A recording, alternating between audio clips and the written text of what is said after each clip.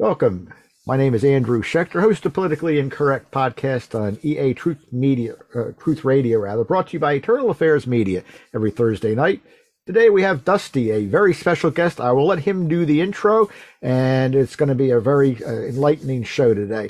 Go ahead, Dusty, and give yourself an intro and tell us all about what you have to tell our listeners tonight.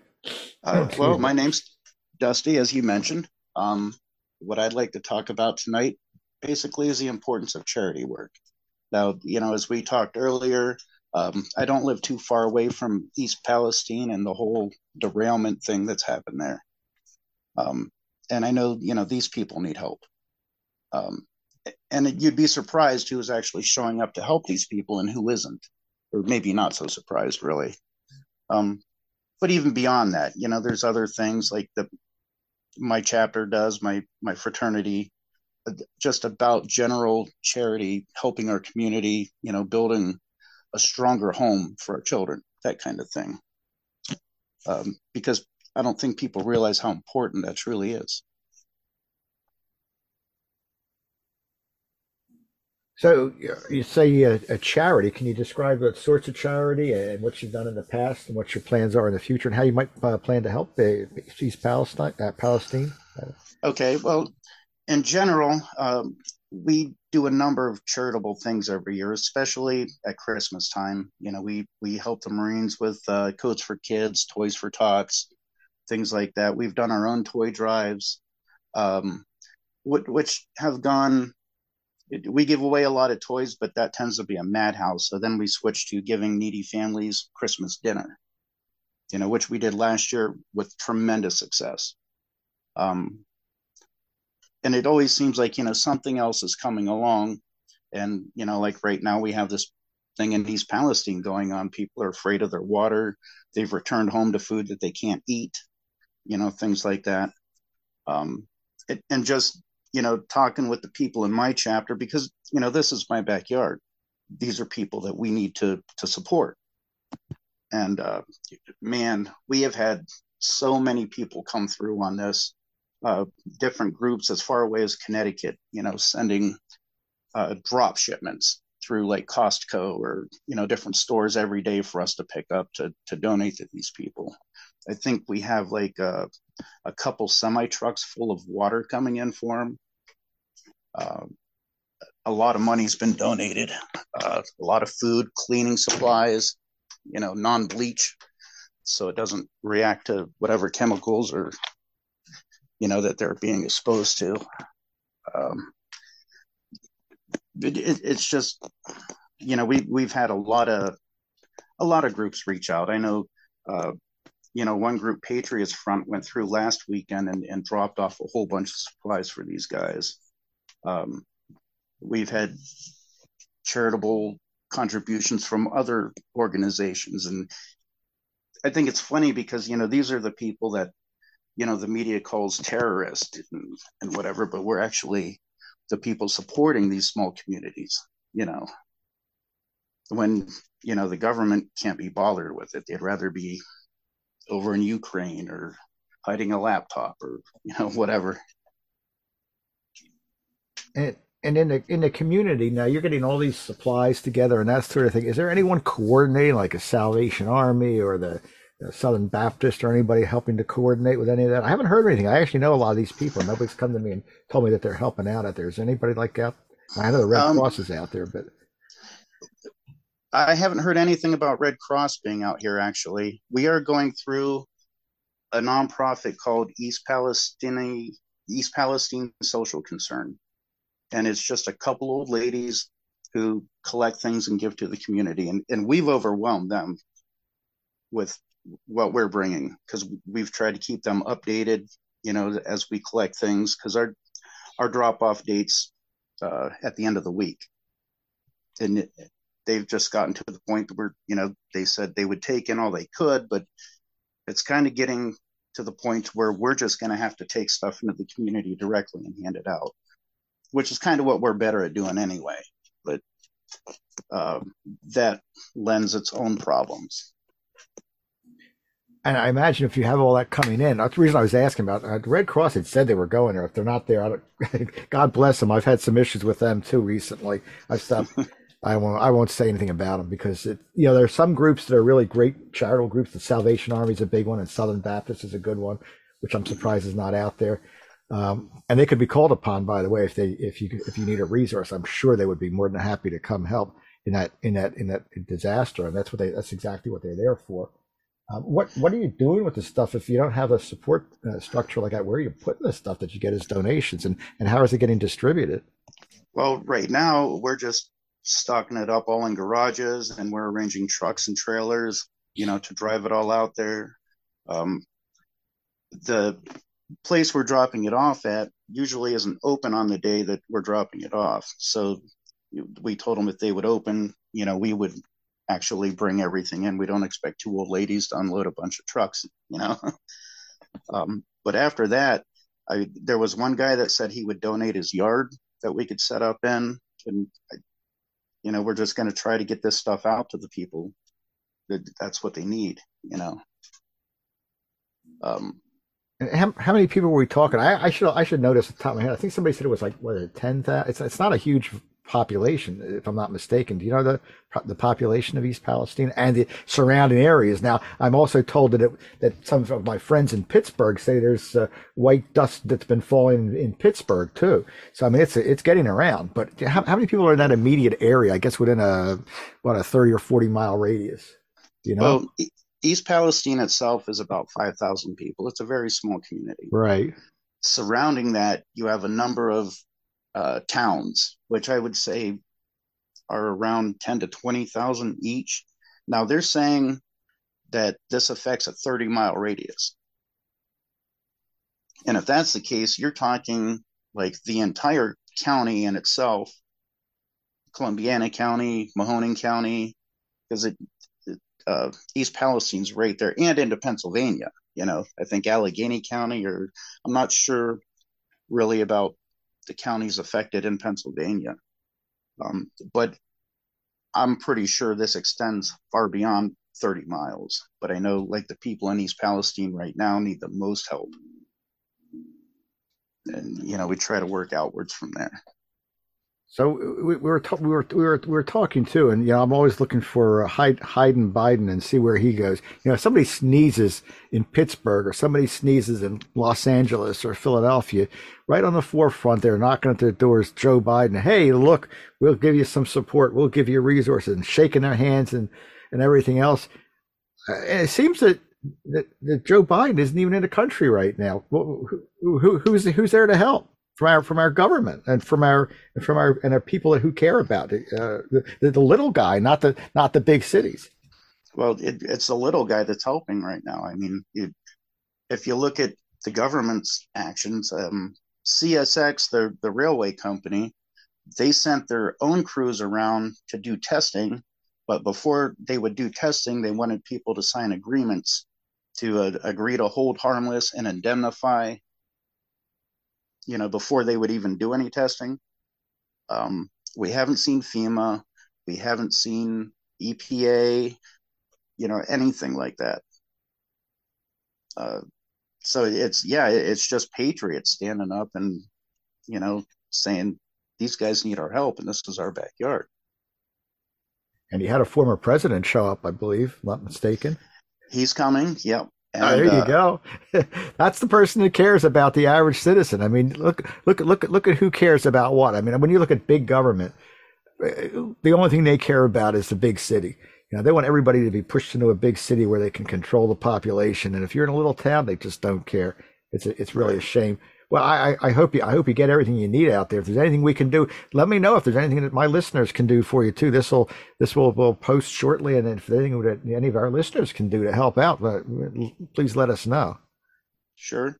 Well, I know we're not the only groups helping. I'm sure there are church groups out there doing things, and other groups as well. Like you said, the Salvation Army. I would check with the Red Cross. I don't know. See what we're doing. We don't take general donations.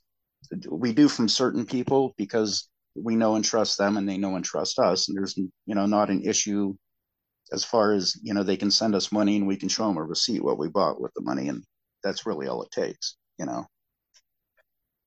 Because we don't keep any donations that we take in. It all goes out to whatever.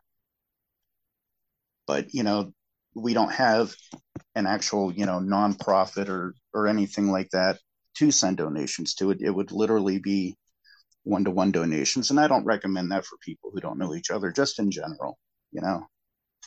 But there are groups that are reaching out. I've been so involved with my own chapter doing this, I haven't really paid much attention to who else is doing what, other than the other groups like mine that have showed up, and we try to coordinate with them so that they're not getting overwhelmed with one thing and not getting enough of another, that kind of thing. How's the water situation? They had the issue with the water there. Do they have water coming in? I know they shut the water down. What's the story of Yeah, that? well, like I said, we have, I think it's the equivalent of 2 semi-loads of bottled water coming in now. um, I certainly would not trust the water there. We have a 120-foot well here, 35 miles away from there, and I have a hard time trusting our water. Incredible. Just I've seen too much in the area with just it's a scary time for everybody in the area, really. Well, when you can see this plume from outer space, and it looks like a volcanic eruption. Yeah, And they're saying, oh, the water's just fine, the water's perfect, and then and then they'll let you take drugs that you read the fine print, and they're talking about it. Yeah, if you take this, you might die, you might get cancer, yet they say it's safe to drink the water in East Palestine. So thank you so much. yeah. Don't use your gas stove, but the air in East Palestine is just fine. Yeah, it's just fine, absolutely. When there's dust falling in Pittsburgh, what's that, about 80, 100 miles, some miles away? It, It's I have it's I have crazy. friends in I have friends in Cincinnati that are saying they're having problems with their water because they pull it from the Ohio River. Oh wow. Yeah, and the Yeah, thing and the plume went north, it kind of went north. It missed us. I'm so happy. I'm in Northeast PA, and where I am, it went just north of here. Now I'm concerned about the Lake Erie is another one, because the plume went right over Lake Erie. So yeah, yep. And all those that's lakes are not good. connected. They're all Yeah, connected. mm-hmm. And it is scary if you think about it. If Okay, well, I think it was OSHA, or no, I don't remember the name of the organization, but they had recently changed the uh, the toxicology rating for vinyl chloride specifically from 100 parts per million to 100,000 parts per million. And I know just from like a workshop experience, they rate it at 10 parts per million per hour as a cutoff for safe working environment. So this stuff is very toxic. So you'll probably be interested in this. I don't know if you're aware, but I wrote a book on experience I had with a Bulgarian whistleblower, and I actually went over, almost got killed a couple times in the chasing this guy down and getting the info. But in the process, I learned a few things. One of them, I learned that where I am, about 15 miles away, is a nuclear reactor, and the guy, this whistleblower, saying that the radiation levels in the rivers and in the air across the country has been going up, and they're thinking it's some kind of sabotage. It's a long. So I'm not going to get into that now. But what did the government do? Well, here's what happened. It started out with the nuclear plants, because when you walk into a nuclear plant, they have sensors to see if you're pulling in, if you're taking radiation out with you. More, it's what they're for. But people were walking in, going into work, and they're setting off the radiation detectors, and it was doing it all over the country. So the government got involved, and the CDC came in. And they said, you know what? What the heck? They doubled, literally, no, they not doubled. They tenfolded the amount of radiation that you're allowed, so the sensors won't go off. Rather than find what the problem was, they made it 10 times more than you could have. And they even said, "Oh, about little radiation is good for you anyway." They actually said that. They quoted that. I mean, this is insane what's going on. It really is. Yeah, but vinyl chloride is not safe, especially that much is definitely not safe. It's crazy. Well, the total crazy thing about that is that they burnt it. They burn exactly. Why would you do that? We're not allowed to do Yeah, that in the fire department out here. they literally dug ditches right alongside a drainage ditch that goes into the creeks that lead to the That's Ohio insane. River. And they dumped all this over 100,000 gallons of vinyl chloride into a ditch and lit it on fire. And from what I hear, that causes it to combine, or well, once it burns, it, according to what I've heard, it becomes hydrogen chloride and phosgene. Neither one of which are good. Yeah, phosgene is very dangerous. I had experience with that in my chemistry years many years ago. But the vinyl chloride itself is not. I mean, why would you do that? The fire departments are not allowed to burn that stuff. You drop a freaking a mercury thermometer on the floor, and you've got to bring hazmat in. Yet they're out there burning 100,000 gallons of vinyl chloride. I don't know how Yeah, they can get away with it. It's crazy. and what I don't understand is if you had time to dump this into a trench, why didn't you have time to pump it off into a Exactly. container? I mean, it makes no sense. My interesting question is if that same tank car had derailed um, 5 miles from Houston, Texas, or Dallas, Texas, or right outside of Los Angeles County, would they have done the same thing? That's the question I would have for them. I have to wonder about that myself. I Yeah, don't have an answer for that. I don't Now, either. They don't like the small communities. They don't like people that are independent. They don't like patriots, and they don't support or help them. And that's why I'm glad you're out there, and yet some people like you are out there to help these people. I feel so bad for them. yeah, and they had 18 miles to stop this train before it derailed. I don't know why they didn't. That's Um, insane. People have checked into it. They have sensors along the railways that take pictures and things like that. And the car that caused the derailment, that 20 miles back in Salem, the one wheel was glowing red. It had locked up 20 miles away, throwing sparks out of it. It was on fire. And they had time to slow down. They had time to stop. I don't know what happened as to, why they weren't warned or why they didn't stop until the train derailed.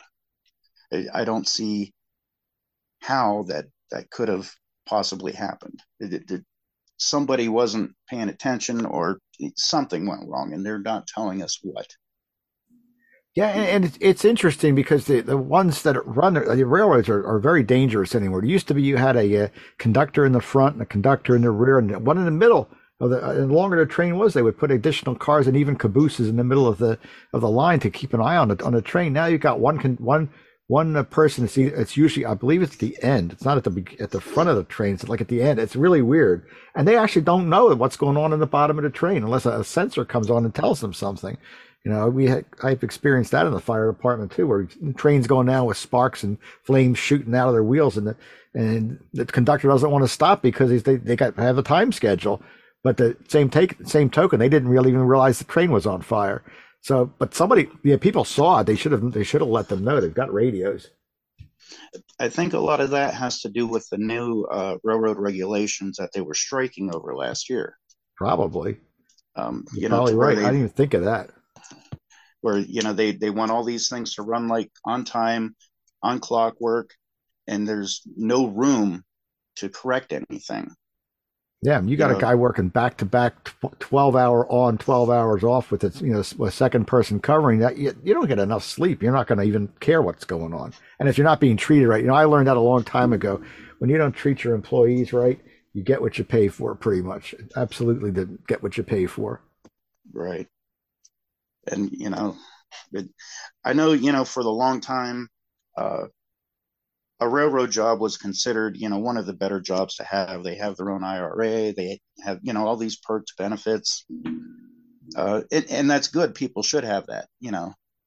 I'm not dogging them for getting what they deserve. But that and it comes with any industry that slowly gets whittled away and whittled away and whittled away, and then they want more for what you have, and then they want to take some of what you have, so you get less for doing more. And they just keep pushing things. They tried to strike, that wasn't effective. These laws went through anyway, and this is the end result. You know, And and it comes to. That's why the government can't. I'm sorry, I didn't mean to interrupt. I said that's why the government, when they get involved, they screw everything up. Yeah, and then it falls on us, the Right. people, to Then you step have up. train And wrecks. And then you have the communities and disasters like you got out in East Palestine. yeah, and it could be anything anywhere. You Right. know, I mean, at the end of the day, somebody's going to have to stand up and help these people. And if the government won't, it's going to be neighbors. Right. And in small Yeah. communities, the neighbors, the churches, the people like you and your group, and that sort of thing. They're the ones I've seen that in our. We have a small, I'm in a small rural town. I've seen that too. We had a few things happen recently, and it was the neighbors and the churches and whatnot that came out to help, and the small charitable groups came out and really make a difference. Oh, they do. I mean, just speaking from my own personal experience, I went through a few years where I had a lot of bad things happen. I had never really considered charity earlier in life. And then a lot of things happened, and I needed to rely on charity, not for me, but, for my kids. And I was so overwhelmed at that time that so many people were willing to reach out and help me in my time of need that, now if there's any situation where I think someone needs help, I'm going to be there and do what I can for them, you know, and it really is its own reward. I mean, the more you help people, the better you feel, really. It is such a rewarding experience to be able to give to another, regardless of where you're at in your own life. Giving is always far better than receiving. I've found that out. I've been involved, was a volunteer firefighter, and now I'm involved again. I had retired and got back in again with a fire department that needed some help. But you see things. The fire department, even if it's volunteer, that's like a profession.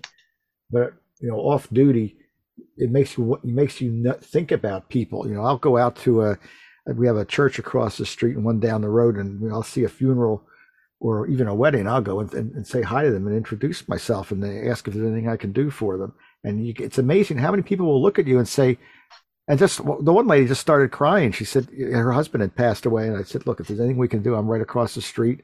And she says, "Who are you?" I said, "Just a friend, just a neighbor." She started crying. She says, "Nobody's ever done that for me," and we need to see more of that in our communities. We really do. Sometimes that's all it takes. Yep. You never know what someone's going through in their life. I mean, they could be smiling and looking at you and holding back tears and thinking their life is at the worst possible spot.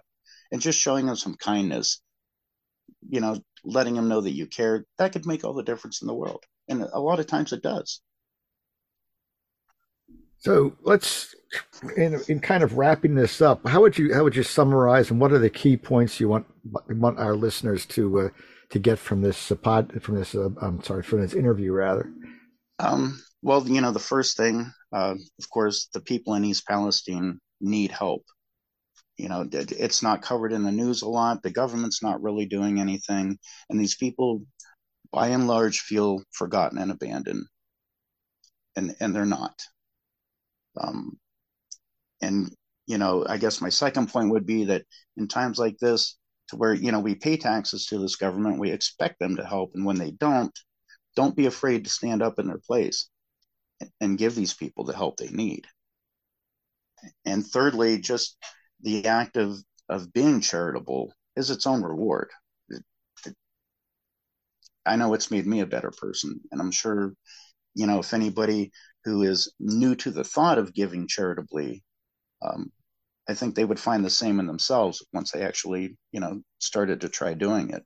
It doesn't matter where you're at in life. There's always something you can give, whether it's time, money, attention, whatever. There's all kinds of things you can do. And then, I would just like to challenge people to, try to find ways to do more to help other people along, just in general. Well, that is some excellent advice, and we are so glad to have you here tonight, Dusty. And if you come up with other ideas or projects you're working on, and you want to bring them up an interview, I'm sure that we can accommodate that. Just let us know. And with that, I would like if you can just stay with me while we have a short prayer for the folks in East Palestine, and then we'll close the program unless you have something further to say before we do that. No, I think we've covered everything, and I think that would be great. These people could use all our hopes and prayers.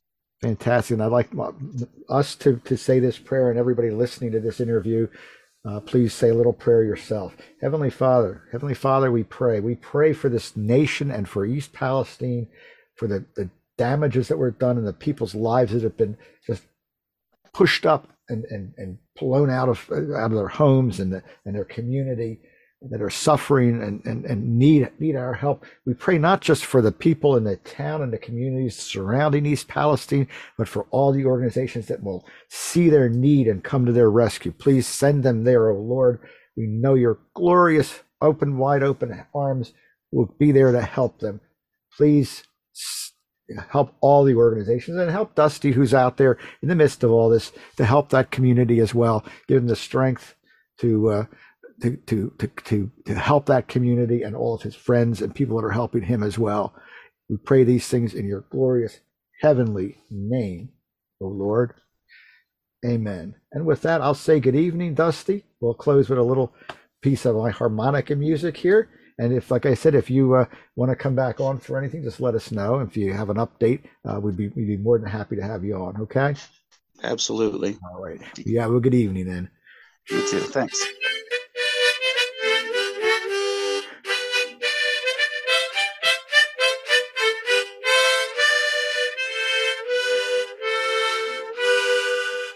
Have a good night. God bless.